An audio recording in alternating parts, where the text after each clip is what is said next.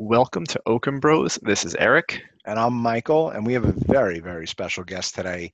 We have with us a friend of mine, Ryan Colucci, producer, screenwriter. What other hats do you wear, dude? I mean, you like you're living the dream because like that's all we want to do is like get into fucking Hollywood and like be and do what you're doing, It and you're was doing easy, right? It was it. easy. It's It just was it easy. was, it was Yeah, no problem. still very easy. Yeah, you just like Um, landed in LA. You're like Ryan Colucci here. I'm ready. Let's go. And Hollywood's like, you're in. That's it. It's a done deal. that's Take what I thought. that's what we all think. That's what we all think. I got to tell you a real quick story. I was with Ryan. You were there too. We were there for our mutual friend John Goldstein. He was having a bachelor party in Vegas, and I was sitting across from Ryan. We were at Smith and Walensky's, I think. Right? We went to Smith and Walensky's? Was that the restaurant? It was a steakhouse. I forget which one. I think Probably. I'm pretty sure it was Smith and Walensky's. It was on the Strip, and it was great. The boys were there. It was just incredible. It was like my first time actually hanging out with you and your brother Chris, who I've known for like 3 decades now, which is just unbelievable to even think about. Um, you know, my brother, you're like, oh, Chris is like, this is my brother Ryan, and he's in Hollywood, and he's an insider, and he's making it big, and I'm like, oh, cool. And like the first thing you think of was like, yeah. Like, I'm sure people are like, dreamers instead of doers. And you said to me, and I'll never forget this, you're like, I was at a club the other day and Justin Timberlake is dating Britney Spears. And this is like when Justin Timberlake and Britney Spears were like the it thing. And I'm like, this kid's full of shit. Justin Timberlake's not dating Britney Spears. This kid doesn't know what he's talking about. And like 2 days later in the fucking papers, it comes out that Justin Timberlake is dating Britney Spears. Okay, so I don't that's like, remember that. I remember it like it was yesterday, and I wouldn't make that shit up. And that's not me being a Hollywood insider. My roommate, who I went to high school with, Holy Trinity in Hicksville on Long Island, he was like an actor model. I mean, still is, but he worked the door at whatever the hottest club in LA was. Right. He would just jump and work the door there. So, I mean, it wasn't like, hey, I was some big swinging, jerk. I'd be able to like kind of walk in the employee entrance where there's a big mob outside. So I'd be at the bar, like friends with all the bartenders and stuff by that point, mostly by myself until he finished and then he'd come in. But, at some of the craziest, and this before cell phone videos were a thing. Right. So everyone, once you were behind closed doors, you get kind of crazy. We saw some, we hung out with some cool people and saw some crazy stuff. But that was more an offshoot of that. And here I thought you were, cool. and here I thought you were like you were running with that crowd. That's really funny. I mean, I've been to both of their houses after hours, just because by the time it is ready to leave, there's only a few people still inside the club, and Right. It's like the people that work there and the celebrities. So you're just confirming everybody's dreams that it is a nonstop party and you're visiting celebrities' houses. And yeah, it was awesome. Yeah, it was awesome. It's amazing. I did it on almost $0. Like, right. I was at grad school at USC. I went to the Peter Stark program, which is their producing program.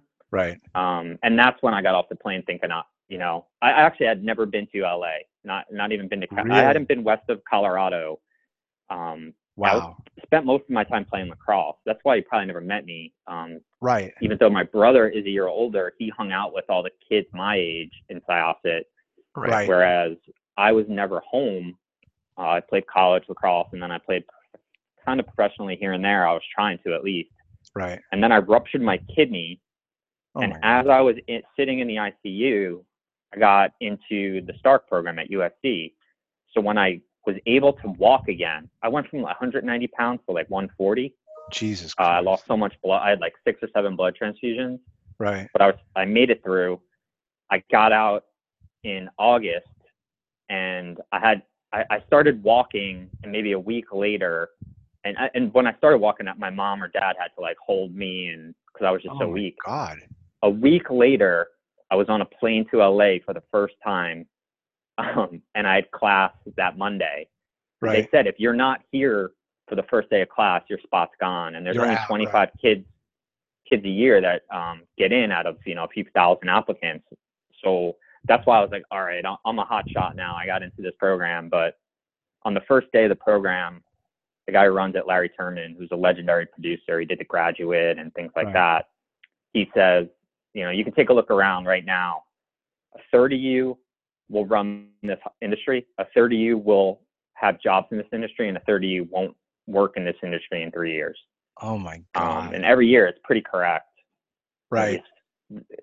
Why did you how did you stick that out? Because that's like what you assume that happens. And like what was, so after school, what did you do?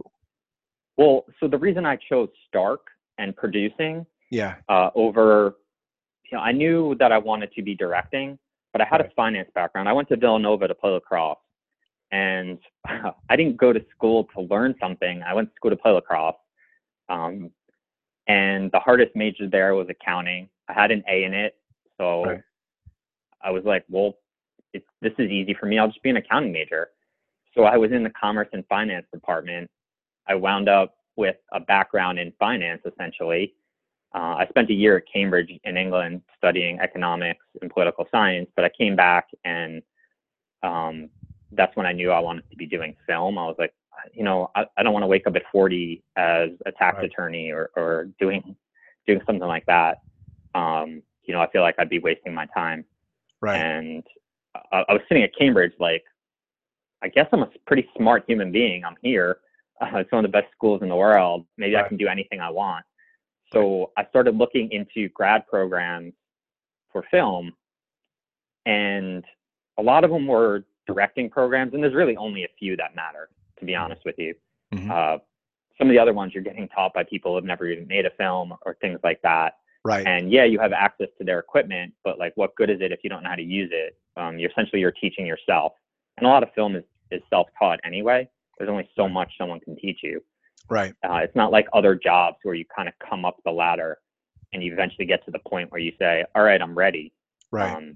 Well, either you got it or you don't.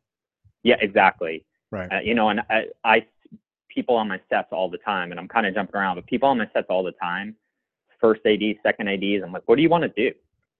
And these are guys in their 30s. Right. Oh, I want to be a director. So why are you on my set right now as a second AD? Well, I'm kind of coming up the ladder. I'm like, that's not how it works. Right. You either go direct or you're going to be a below the line person your whole 100%. 100%. I spent a lot of time in my 20s looking at credits, and I would study credit. Like, it sounds so stupid, but I would study credits and look up those people on IMDb, like the first AD, the line producer, things like that. And their careers don't transition to director or producer. Usually it transitions up that first AD ladder or up the below the line ladder, gaffer, grips, and up to DPs maybe. And I was like, wait a second, there's a disconnect there. That's not what I want to do. And a lot of even USC, their production program for the masters, which is their directing program, not everyone gets to direct. The same with NYU, and those are the two I looked at. Columbia to some extent too, but with USC, you could wind up in there paying $50,000, $70,000 a year and never direct a minute in grad school. It's all kind of, and I don't want to say merit based because it's not necessarily merit based; it's all subjective, right? So whether or not you direct isn't even up to you. You could wind up key gripping a bunch of grad thesis films. So I was like, this makes absolutely zero sense to me. I have a finance background. I researched the Stark program. It's the crown jewel of USC's grad programs and their film school. And I was like, you know what? What I'm going to do is, this is the only grad school I'm going to apply to. It's really the only producing school in the world. UCLA and AFI have producing schools, but and like, no disrespect to them, those people graduate and they're probably doing stuff, but like, they're not on the same level. In terms of every year turning out alumni that are running Hollywood, like Neil Moritz and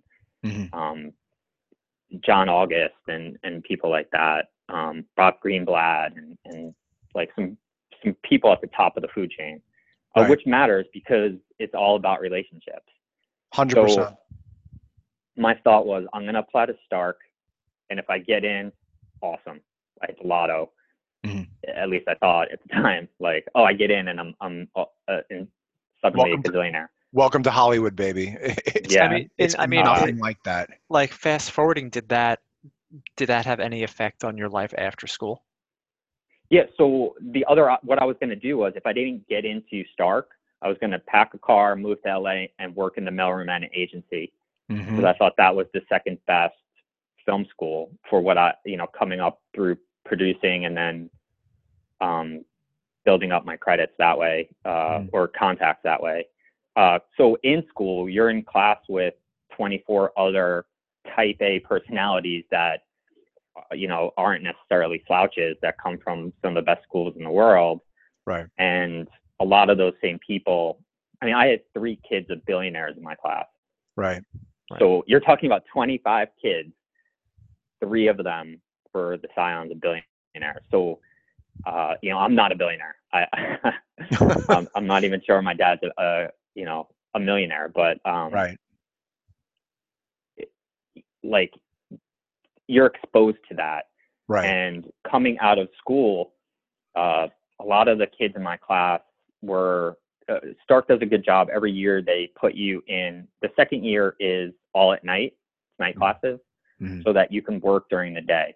Mm-hmm. And that first summer they place you at paid jobs. Right.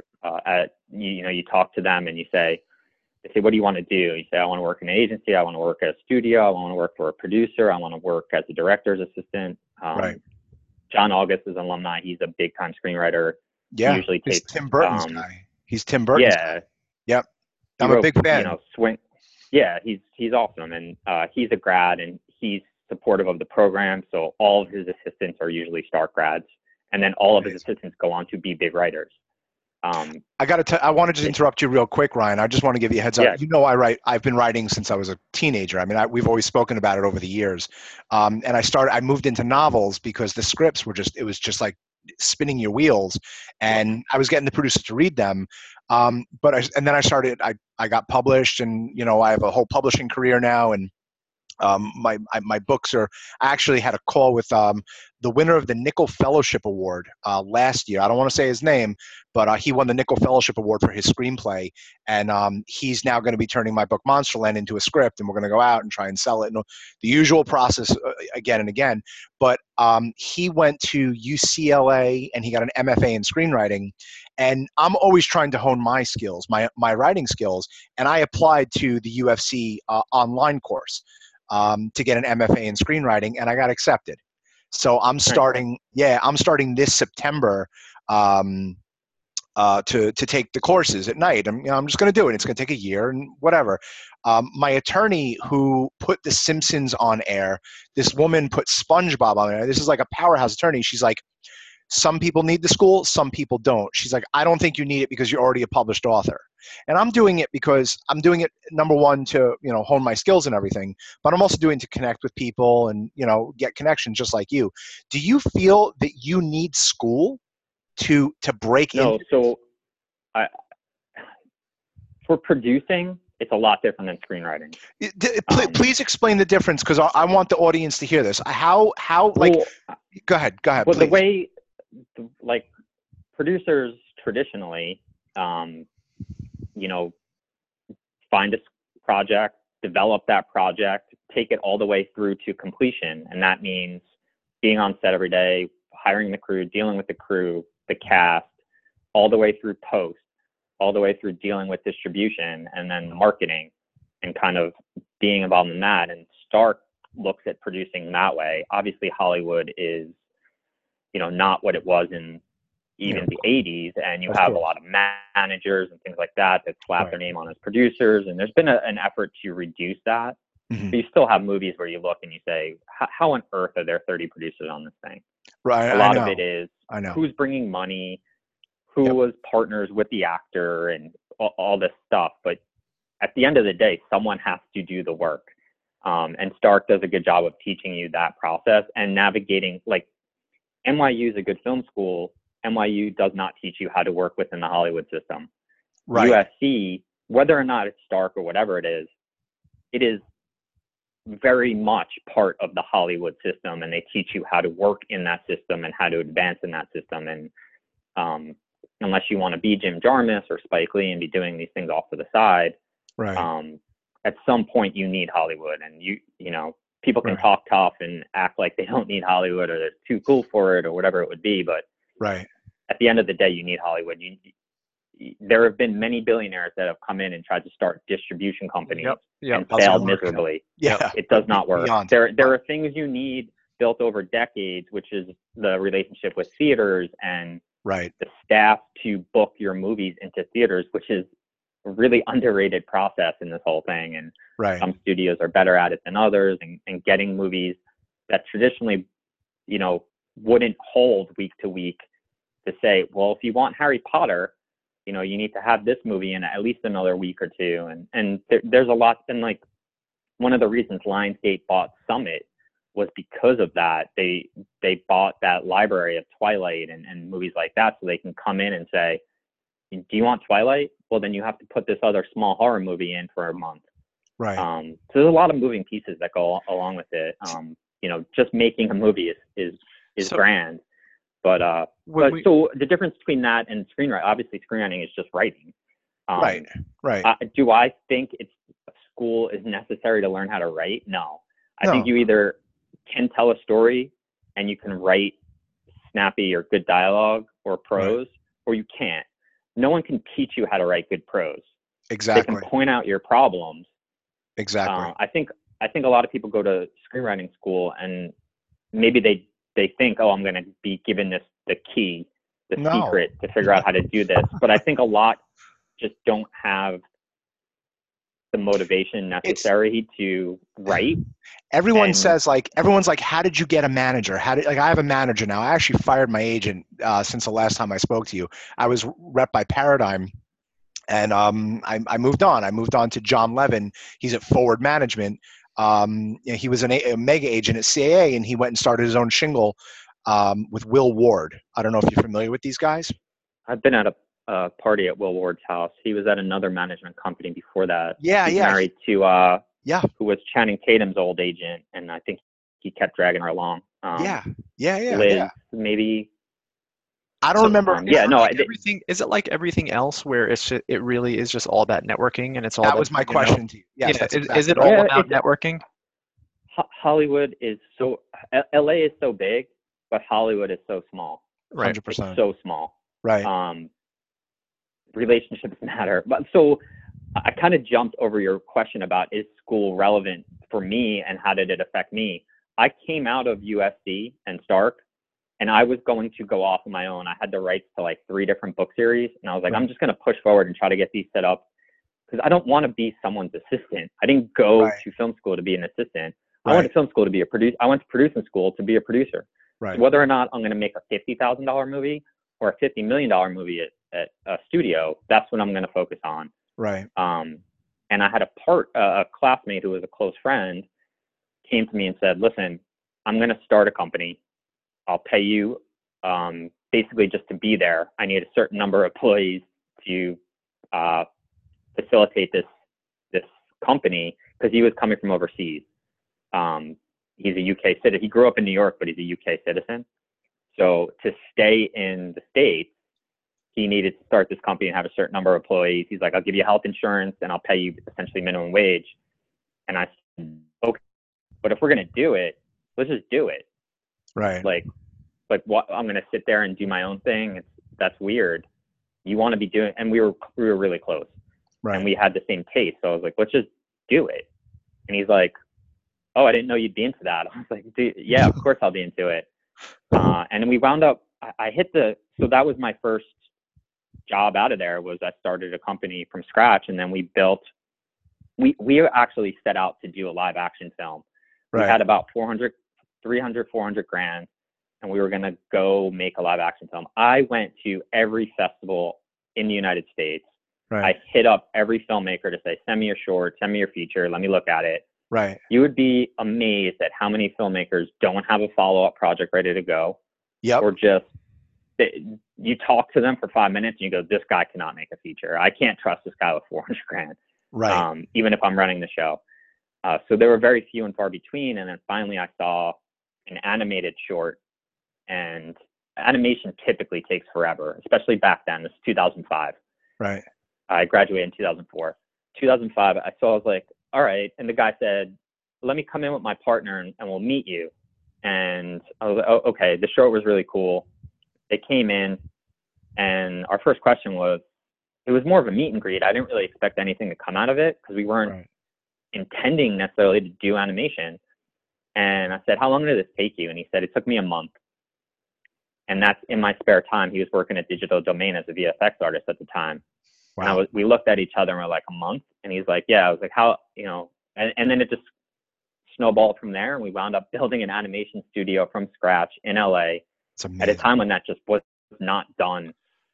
Independent animation was not happening in Hollywood at that level. Right. And we were kind of the first, and we did Battle for Terra, which is, premiered at Toronto, which is the biggest fest in North America. Right. And then it's different than, say, Sundance. Sundance is more of a critical thing. Toronto is more of a sales festival with much bigger films. Right. Yeah. Now, so is your company, you started Spokeland Entertainment with your friend from school? No. So we were in production on Battle for Terra, and animation is just a really long process. And the first year was crazy. We were building an animation studio while we were doing the script and the animatic and the voice recording all at the same time. And once the studio was built and the film was in production and we were staffed, you're talking about a minute every Monday and a minute on Friday that you get to watch. And then you're just kind of like an office manager. Right. So I was trying to be as active as possible. And I was reading every script I can get my hands on, all these books that the rights were available. And then I had set up a project at Warner Brothers called the Shannara series, which is a big fantasy series. And like, once that happened, I sort of went off. I went off on my own. I broke away, and Battle for Terra finished, and those guys are awesome. They're killing it right now. That company is called Snoot. They produced The Last Blair Witch, and they did Blind Spotting and the Guest and You're Next, and wow, they're awesome. Like, really good people, and they know what they're doing. And I don't want to fast forward too much, but I mean, when I saw Beyond White, what you told me about Beyond White Space when we went out with John and the boys, we went to Hurricanes for wings and beer. Yeah, for Joe's birthday. For Joe's birthday, I think it was his 40th birthday, right? Yeah, he was turning 40 then, right? Big shout out to Joe DeLeo. And you told me, we were talking about like The Revenant. I was telling you about my book career. And then you said, I'm doing this movie called Beyond White Space. And it's like Moby Dick in space. It's about a bunch of like fishermen that are like, capturing these dragons floating in the ether. And, I believed every word of it. And then like a year later, it's on fucking Showtime or something. Like I was like, yeah, well, that's fucking Ryan's. That was June. That was June. That March, the film was repped by CAA. Yeah. So we had a sales screening at the Grove in LA, which was pretty cool. Not cheap, but because CAA has a theater, and they were like, well, it's easier to get buyers to come if it's at, somewhere central. And so we're like, okay, let's do it. We had a buyer screening and at the Grove, which is at one point the highest. Theater is awesome there. It went well. There were a lot of buyers there. And then it was just a matter of fielding offers and seeing which one was the best for us. And at the end of the day, we went with a company called Vertical Entertainment. Sure. Okay. Which they've released a bunch of stuff. Their model is limited theatrical with a focus on TVOD, which is transactional VOD. Sure. And we wound up signing with them probably right after I saw you. Because it wasn't until, say, June or July. And then the movie came out in December of 2018. Yep. And one of the first license deals they made was with Showtime for an exclusive window.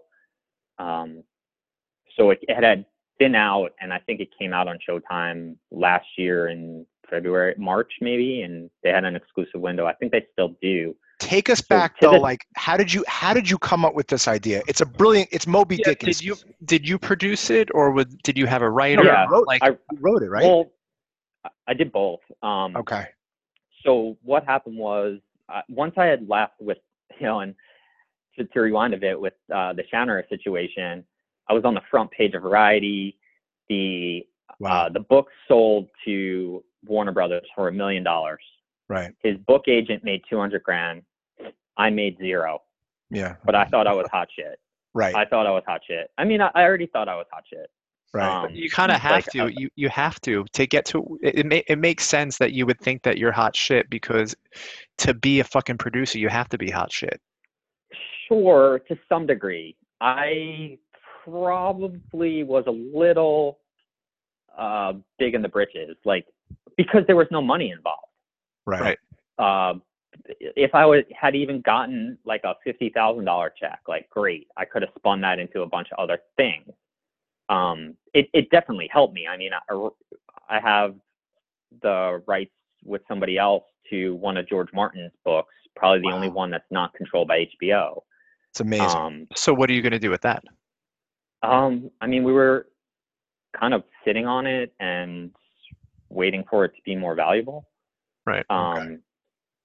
And it keeps going up in value. To be honest, I've been so busy, and the other guy is not as, so he's kind of taking the reins on that.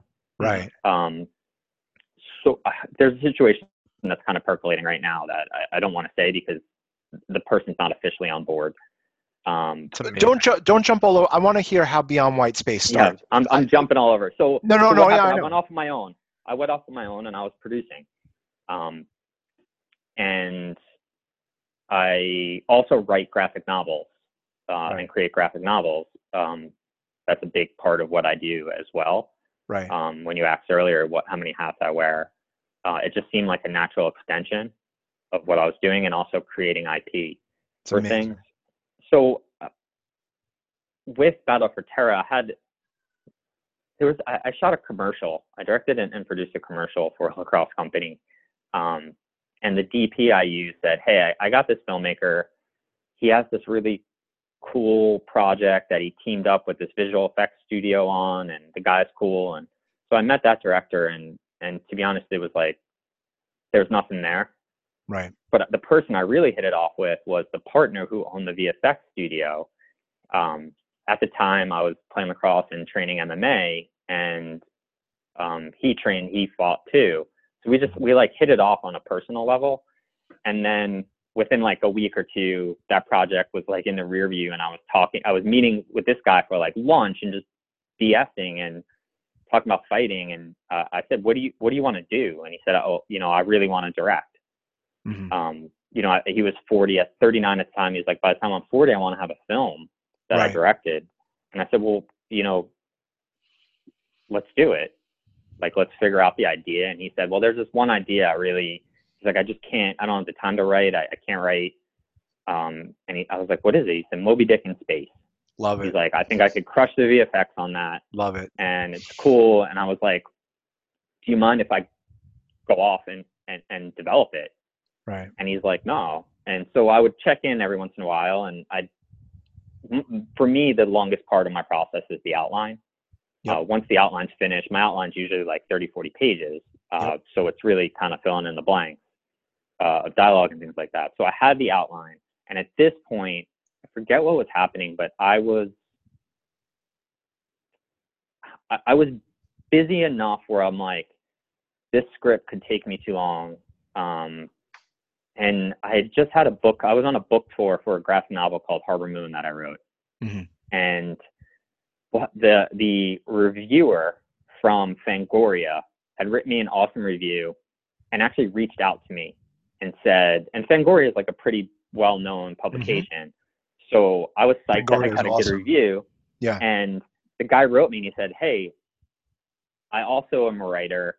I know that you do movies, and I thought, I know your background, and are you interested in reading a script? Mm-hmm. So I said, yes, absolutely, sure. I read this back and I was like, this is awesome.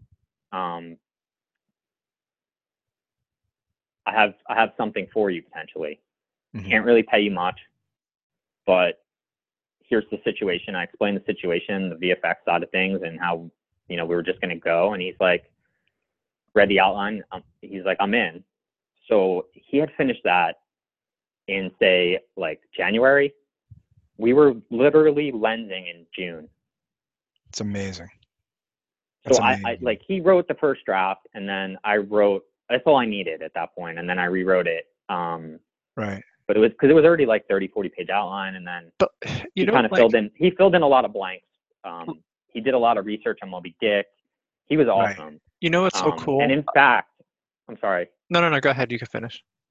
I was going to say that, in fact, the script that we had going into production was better than the script that went into production. Insane.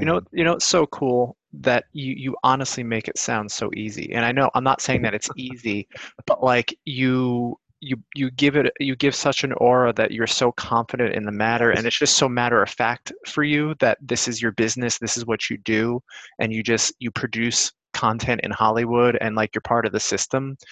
And but I just want to mention, Art, that's the Colucci's. All right. I know. The Chris, you know, that I grew up with was so confident with going out and being friendly and being an extrovert. And when I met Ryan's, like, they're destined for success. This family, they are. Right. I mean, right. What Ryan's the confidence in it, and you're like, we've been trying so hard to get, you know, the books done and to get the scripts done, and like, you know. And it's 10 years in a day to become successful. Sure. However, you guys are doing it, right? Yes. You have books that came out. You have books that have gone, that are published, right? Yes. 99% of the people that I deal with, and probably even more than that, are full of shit. 100%. 100%. Like, I mean, how many times as writers, probably people say the same stuff to you, but it's worse when they know you're, say, a producer too. Oh, I have this great idea. Yeah, it's bullshit. Cool. Go you know what it is? I think the one piece that we're missing, honestly, is the big sale. Is to make money. It's the big sale. It's to make the money on it. So what I would say to that is, you can't look at it financially, right? Like I knew, and I had a long talk with my dad when I came out of school, and this is before I even partnered up with this kid. And I said, listen, because, you know, when I went to USC, my whole family was kind of like, he's rich now, you know, and it's not reality. And then when I came out, I said, listen, I'm going to go for this on my own, but it's going to be a slog. And Absolutely. You just got to trust me, and you got to trust that no matter how low I get in terms of finances, like, I'm going to pull through this thing.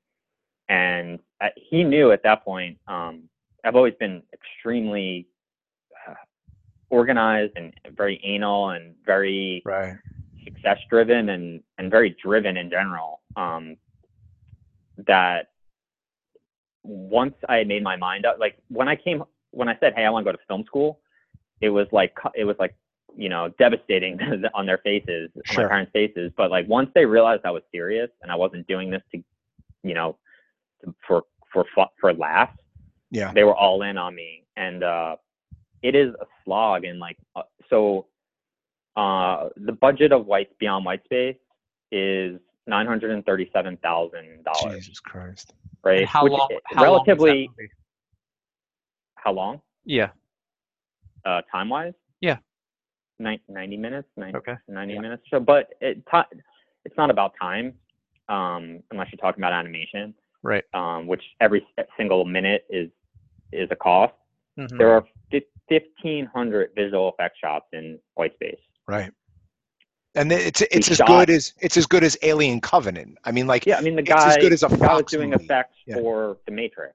Yeah, and Fight Club and things like that. Like, right. So the visual effects are, and I say this as the writer of it, are the best part of the movie. 100%. I agree. And the story was great too. That was always going to be the case. And people were like, oh, why did you work with this director? I'm like, I didn't work with this director thinking he was going to be the next Roman Polanski.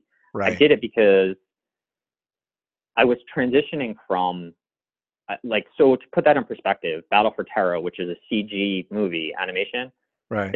It's 85 minutes. There are 2,400 shots in it. Now, Whitespace with Beyond Whitespace, which is a live action movie, has almost as many shots in it.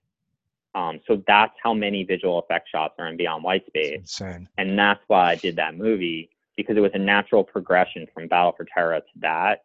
Right. The post, because of the way we structured it, the post took way longer than say it naturally would, because the way we were able to do it, and we shot on 35 millimeter. We didn't shoot digitally, Right. which going back, I'd probably rethink that, but technology has advanced a little bit more. Right. But it looks awesome. Do you only do space opera? Like, do you do only space opera stuff? Or no. So Suburban Cowboy, my first thing as a director, the budget of that was $150,000. Mm-hmm. And there's not a single visual effects shot in the entire movie. Right. There isn't even a visual effects cleanup shot in it. Right. How much did that cost you to make? He said $150,000. $150,000. Yeah. 156. Yeah. So where do you get the financing? Where do you get the financing for this? Well, I think when you are like Battle for Terra, we had 300 to 400 to work with. Mm-hmm. Coming out from my partner. And then what we did is we put together the script, the animatic, and then a full scene. And the animatic is basically the storyboards cut together as if it's the movie, so you can sit and watch the movie, which is essential for animation. And then we did a scene at full quality. And back then, like now, it wouldn't cost anywhere near that. Back then, we used a big chunk of that to make that happen. But we were able to take that, and this is when animation, no matter what was coming out theatrically, was killing it, absolutely crushing, because there wasn't a lot. Right. So we were able to get our budget almost immediately for that, and that was initially like 8.5, and then we wound up resing to 3D, so it cost more, but that got us our theatrical on that. Do you prefer, Ryan? Do you prefer? Getting the book first? Do you prefer getting the intellectual property first, or do you like the idea of writing a script and then putting it, trying to sell it from there? Because right now, my book Muslim is getting optioned a second time. It was optioned a few years ago, and the option ran out, and now it's being optioned again. So what do you like the original seed of the idea and going from there, or would you rather create the graphic novel, or would you rather go work off of a novel? I think what you hear people say a lot, and it's just kind of a buzzword that execs use because everyone is afraid to say yes, because their jobs depend on it. Right. Is we're looking for IP. Right. So, but then you hear, oh, we're all looking for fresh new ideas. And well, you just said you're looking for IP. So are you looking for IP, or are you looking for a fresh sci-fi idea? Right. In general, I grew up wanting to be a comic artist. Right. So the reason I do the graphic novels is less about that than it is about scratching that itch. Right. And with the graphic novels, for me, as you guys know, there's a lot of waiting in Hollywood. Even if I have at any given point 20 projects actively happening in some capacity. Right. Even if it's dealing with a writer or revising the script myself or doing a budget or a schedule or financing or whatever it may be. Right. There is always, if I have 3 graphic novels in production right now. Right. There's always art coming in, and that is satisfying. That's awesome. That's incredible. Because you're always creating, and then yes, they take time, but at the end of the day, like once it's done, it's done. It exists. I was talking to a big filmmaker, and this guy has directed some of the biggest horror hits in Hollywood in the last decade or so. And he hit me up about helping turn his children's idea into a book. So you asked me about financing, right? It's about the Battle for Terra came fairly easily, and it was almost too easy, right? But like Whitespace, but Beyond Whitespace was all private equity. Right. Put together a prospectus, we put together a deck, we we cobbled it together from like 9 different investors. In fact, one of them went bankrupt about 2 weeks into our shoot. Oh my God. And so not only was I, and I was the producer on the movie, so I'm a small movie trying to do big things. I'm spending half the day trying to scrape together more money, so then we can at least finish the shoot. And then you have these grumblings around set. They're not going to be able to pay us this week and all this, you know, and having to keep everybody like, no, we have enough money to pay you. Don't worry. If that's the case, we won't let you work. That was a hard one. That was really hard. And then figuring out how to scrape that together in post as we were going, and the director wanted to be, you know, his company to be paid something, but we were really working on the backs of other jobs. That was always the plan. So, you know, say he got a job for a big movie that, like, just for an example, like Hellboy, right? And it was X amount of dollars. I watched that the other day. It was a great movie. The Hellboy, actually Hellboy 2 was one of the films that we worked on the back of. So, Really?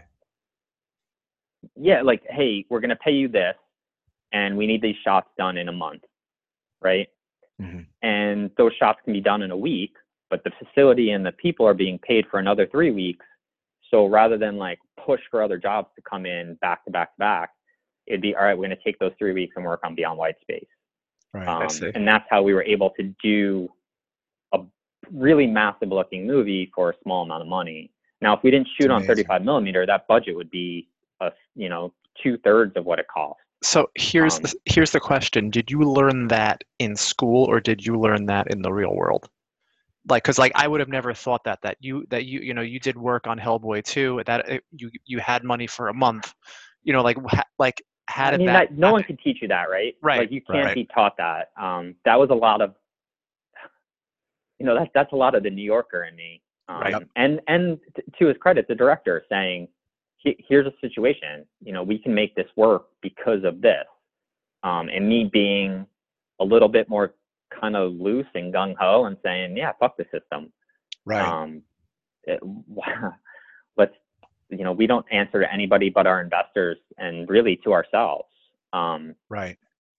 You know, here's the plan we're going to follow, and, you know, the investors signed off on that. And do you have an agent? Ryan, do you have an agent? No, because I've actively been more of a producer than anything. Right. And I've had discussions about it with some of the bigger agencies. Right. But at the end of the day, I was always more of a producer, and now I've been more of a director, writer. Right. So I'm actually, there are 2 that I have been talking to in the last month or 2. So I have a project that actually is supposed to go in August. It's supposed to be one of the first ones out of this pandemic. Right. It's a really contained sci-fi film. Great. And, you know, it's 3 actors in one space, and it can be small cast, small crew. And the director that I was just talking about just came on. He's like a mentor to me, kind of. We met through being out, but which is odd, because usually when you meet somebody out and drinking and partying, it doesn't. Nothing pans out. Hollywood. Right. Well, yeah, they look at you that way. They don't look at you as a serious person that works. But to go back to like, how do you get financing on stuff? When they see, holy cow, like, this guy is just cranking like things, and not that I just throw things against the wall and see if it sticks, but like the things I'm cranking out, he'll write me and be like, this is awesome. Right. Like my hand-drawn animated thing, Orient City, he was a part of, in terms of like the Kickstarter that I ran a few years ago. Right. And I wound up winning like, you know, 25 awards and things like that. He was like, how can I be involved in this stuff? So I think the more you create, you're in fucking beast mode. You're in beast mode, dude. I mean, there's nothing like, how big do you want to go? Do you want to get to Spielberg status? Do you want to be the next Tarantino? Like, where can you? Tarantino is not active enough for me. Like, the person that I look at right now, and it's not that I love his movies or anything like that. The person I look at in terms of, all right, he's doing a lot. He has his finger on everything. It's J.J. Abrams and Bad Robot. Sure. Yep. you know, he's doing big things and I'll do small things, and he's doing TV, and he's got his fingers on everything. Yes. And that to me is interesting. That's awesome. I had a financier come to me and say, "Oh, how are you going to do this?" Like, it was an animated project. "How are you going to do this animated project while you're doing that animated project?" And I was just, you know, how do you answer that? Like, I am. Right. If you're not going to watch me, if you're not going to be a part of it, you're going to watch me do it. So you're an inspiration for everyone, Ryan. For real, you should be like motivational. You should consider writing a book on how to break in, because a lot of people, or start a podcast, Well, Ryan, your story is fascinating. Because you can bring such interesting guests on the working side of Hollywood. If you bring those people in on how movies are made, and just from that type of connection, like, having a podcast will only raise your profile 110%. You know what you learn more from than like the cheery feel good stuff is the shit that went wrong. Of course. Yes. Yes. 100%. And all of the things that I've taken away, more so than anything, like Battle for Terra, everything pretty much went right. Right. I learned how to. I didn't know anything about creating visual effects, but I had to. The one thing I had to do was figure out, how do I build an animation studio from scratch. Right. You talk about what do you learn in film school, and is that applicable? There's no film school in the world that teaches you how to, you have to render all the animation that gets done, or the effects that get done. So you need a render room or a render farm. At that point, we're talking about 2005. That render room is, 20 by 20 with like 400 nodes in it, 400 computers. So what we had to figure out wasn't, how do we, it's not eating craft services with a movie star. It's how big of an air conditioner do we need to cool this render farm so it's 65 degrees? Right. Okay, it's 15 ton. We need a 15-ton condenser. Okay, where do we get that? Okay, can we get one cheaper, maybe used? And we were in the Samsung building in LA. I don't know if you've ever been to LA. It's on Wilshire and La Brea. Sure. It's one of the big tallest buildings in LA. It's got a big Samsung sign on the top, right? We're on the second floor. So now we need a 15-ton condenser. All right, how are we going to get it? How are we going to do this? We had to get a crane to drop it on the roof. We had to get the things that, like, it's, we're talking about construction stuff and figuring out engineering on how to cool a room. There's no film school in the world you're going to learn that. But now I know how to. But I've gone through that stuff, right? So it helps. And now when there's no way, and as a producer, I said to myself, if I'm going to do this thing, what I don't ever want to be in is a situation where someone knows more than me. As a producer, I should know every single job down to the last inch on a set. Right. And I made it a point to do that. Yes, the DP is obviously more skilled than me at lighting, but there's no situation where he's going to come to me and say, "Oh, well, I need this and I need that." And you're not going to know what the fuck he's talking about. Yeah. Right. I get it. So I have a question. So, how does that compare to today? Like you said, the technology is obviously, I don't want to, talk out of my ass or anything, but, do you just need a MacBook today, or just, one of those $5,000 Macs, $10,000 Macs to render to render that graphics now? Yeah, to some degree. You still need, you can render over a cloud. There's cloud rendering services. So what my partner is in Budapest. His name is Zsombor Huska, and he's who I started out doing the books with, and then we started doing animation. Actually, for Suburban Cowboy, my film as a director, I was like, $150,000 film. How do we get this thing to stand out a little bit? Right. It could be good, but it's still very micro. And I was like, you know what? We have this ability. We have this, let's do hand-drawn animated opening titles. Did hand-drawn animated opening titles, and everyone's like, oh, it's the best part of the movie. And they're right. They're awesome, just because they're really unique. And I was like, maybe other people think this way. I looked, and South by Southwest has a title sequence award. And so I applied to it with those. We get in. And I'm like, oh, it's going to be a bunch of other indies. This is South by Southwest, so it's Suburban Cowboy titles, right? Spectre, Avengers: Age of Ultron, Daredevil, and like some other insane. And everyone knows James Bond's title sequences are sick, right? So, and we're up against those, and it's me and my partner from Budapest who did these on our own. So after that happened, and just seeing those. And then a lot of people were contacting us like, hey, did you win? These are cool. Did you win? No, we didn't win. No, we didn't win. But just that alone gave us the confidence to say, all right, we have something here, which then gave us the confidence to put Orient City into production as at least a short, to do a show reel. And that got an investor on board to then finance all the way through prep on a series, which we're in production on now, which is, the scripts and the animatic and all the character designs and everything like that. So like each little step gets you to the next step. And the more you do that people notice, the more they come to you and say, what else do you have? Like Orient City got my buddy, who I view as a mentor. I've been dying for him to be like, hey, I'd love to work with you on something. Came to me and said, I'd love to work with you on something. Right. And so I have this film that I said, well, this is my next thing up. He read, he's like, I am in. He's like, I'm starting to use my leverage as a producer. Right. My director clout as a producer. And he made one of the top 10 highest grossing films of all time relative to budget. It's amazing. And he's like, this is awesome. Let's do it. We have, I'm sorry. No, it's all good. Eric and I actually, we've been doing video calls since this whole pandemic thing. I want you on as a guest again. This has to be continued. I have 1,000 other questions I have to ask. I'm not kidding. We have another call in 5 minutes. We have another call in 5 minutes. I'm sorry. No, it's all good. With actually a studio, but not related to anything book-wise. It's about their ground transportation. It's about their limo service. What they need. What we're doing in the post-COVID era. But I have one more question for you. You're a movie guy.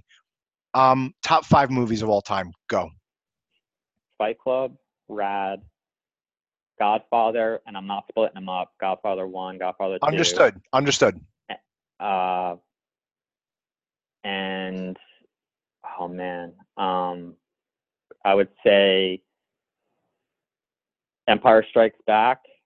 It's a good list. Really good Pi. List. Good list.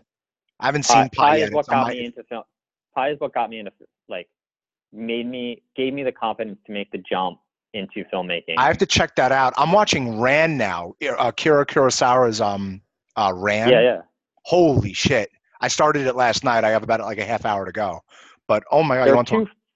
Yeah, it's awesome. There are 2 films that got me to be like, wait a second, I can do this. It was Pi and Brothers McMullen. Really? Both were done for, say, Pi was $60,000, shot in Brooklyn with, Darren Aronofsky. Right. On reversal film stock. And then Brothers McMullen was $25,000. Ed Burns, Irish Catholic from Long Island. Right. Just went and made a movie, and that's what was like, wait a second. Would you come on our podcast again? Because I literally have a million other questions to ask you. Ryan, this was awesome. Let's set up a time. Definitely. Yeah. And tell our audience where they could find you, how they can contact you, put it out into the universe. I'm on the thing I use most is Instagram, and it would be at Spoke Lane, SPOKELANE.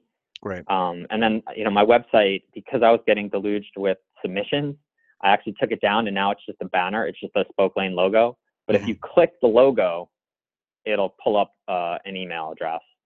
Awesome. But I was getting crushed. I have only so much. I read everything that comes in. Really? If I get something, I'll read it. Yeah, I don't believe in readers. Listen, Ryan, please send Michael your headshot. I will. We can put this up, or just Ryan, hang up. Don't hang up, Ryan, because we're going to end the podcast now. Subscribe, leave comments down below. Ryan Colucci, the bomb, dude. You want to get into Hollywood? Listen to this fucking kid. Thanks, everybody. I know exactly what he was doing. Ryan, thank you, bro.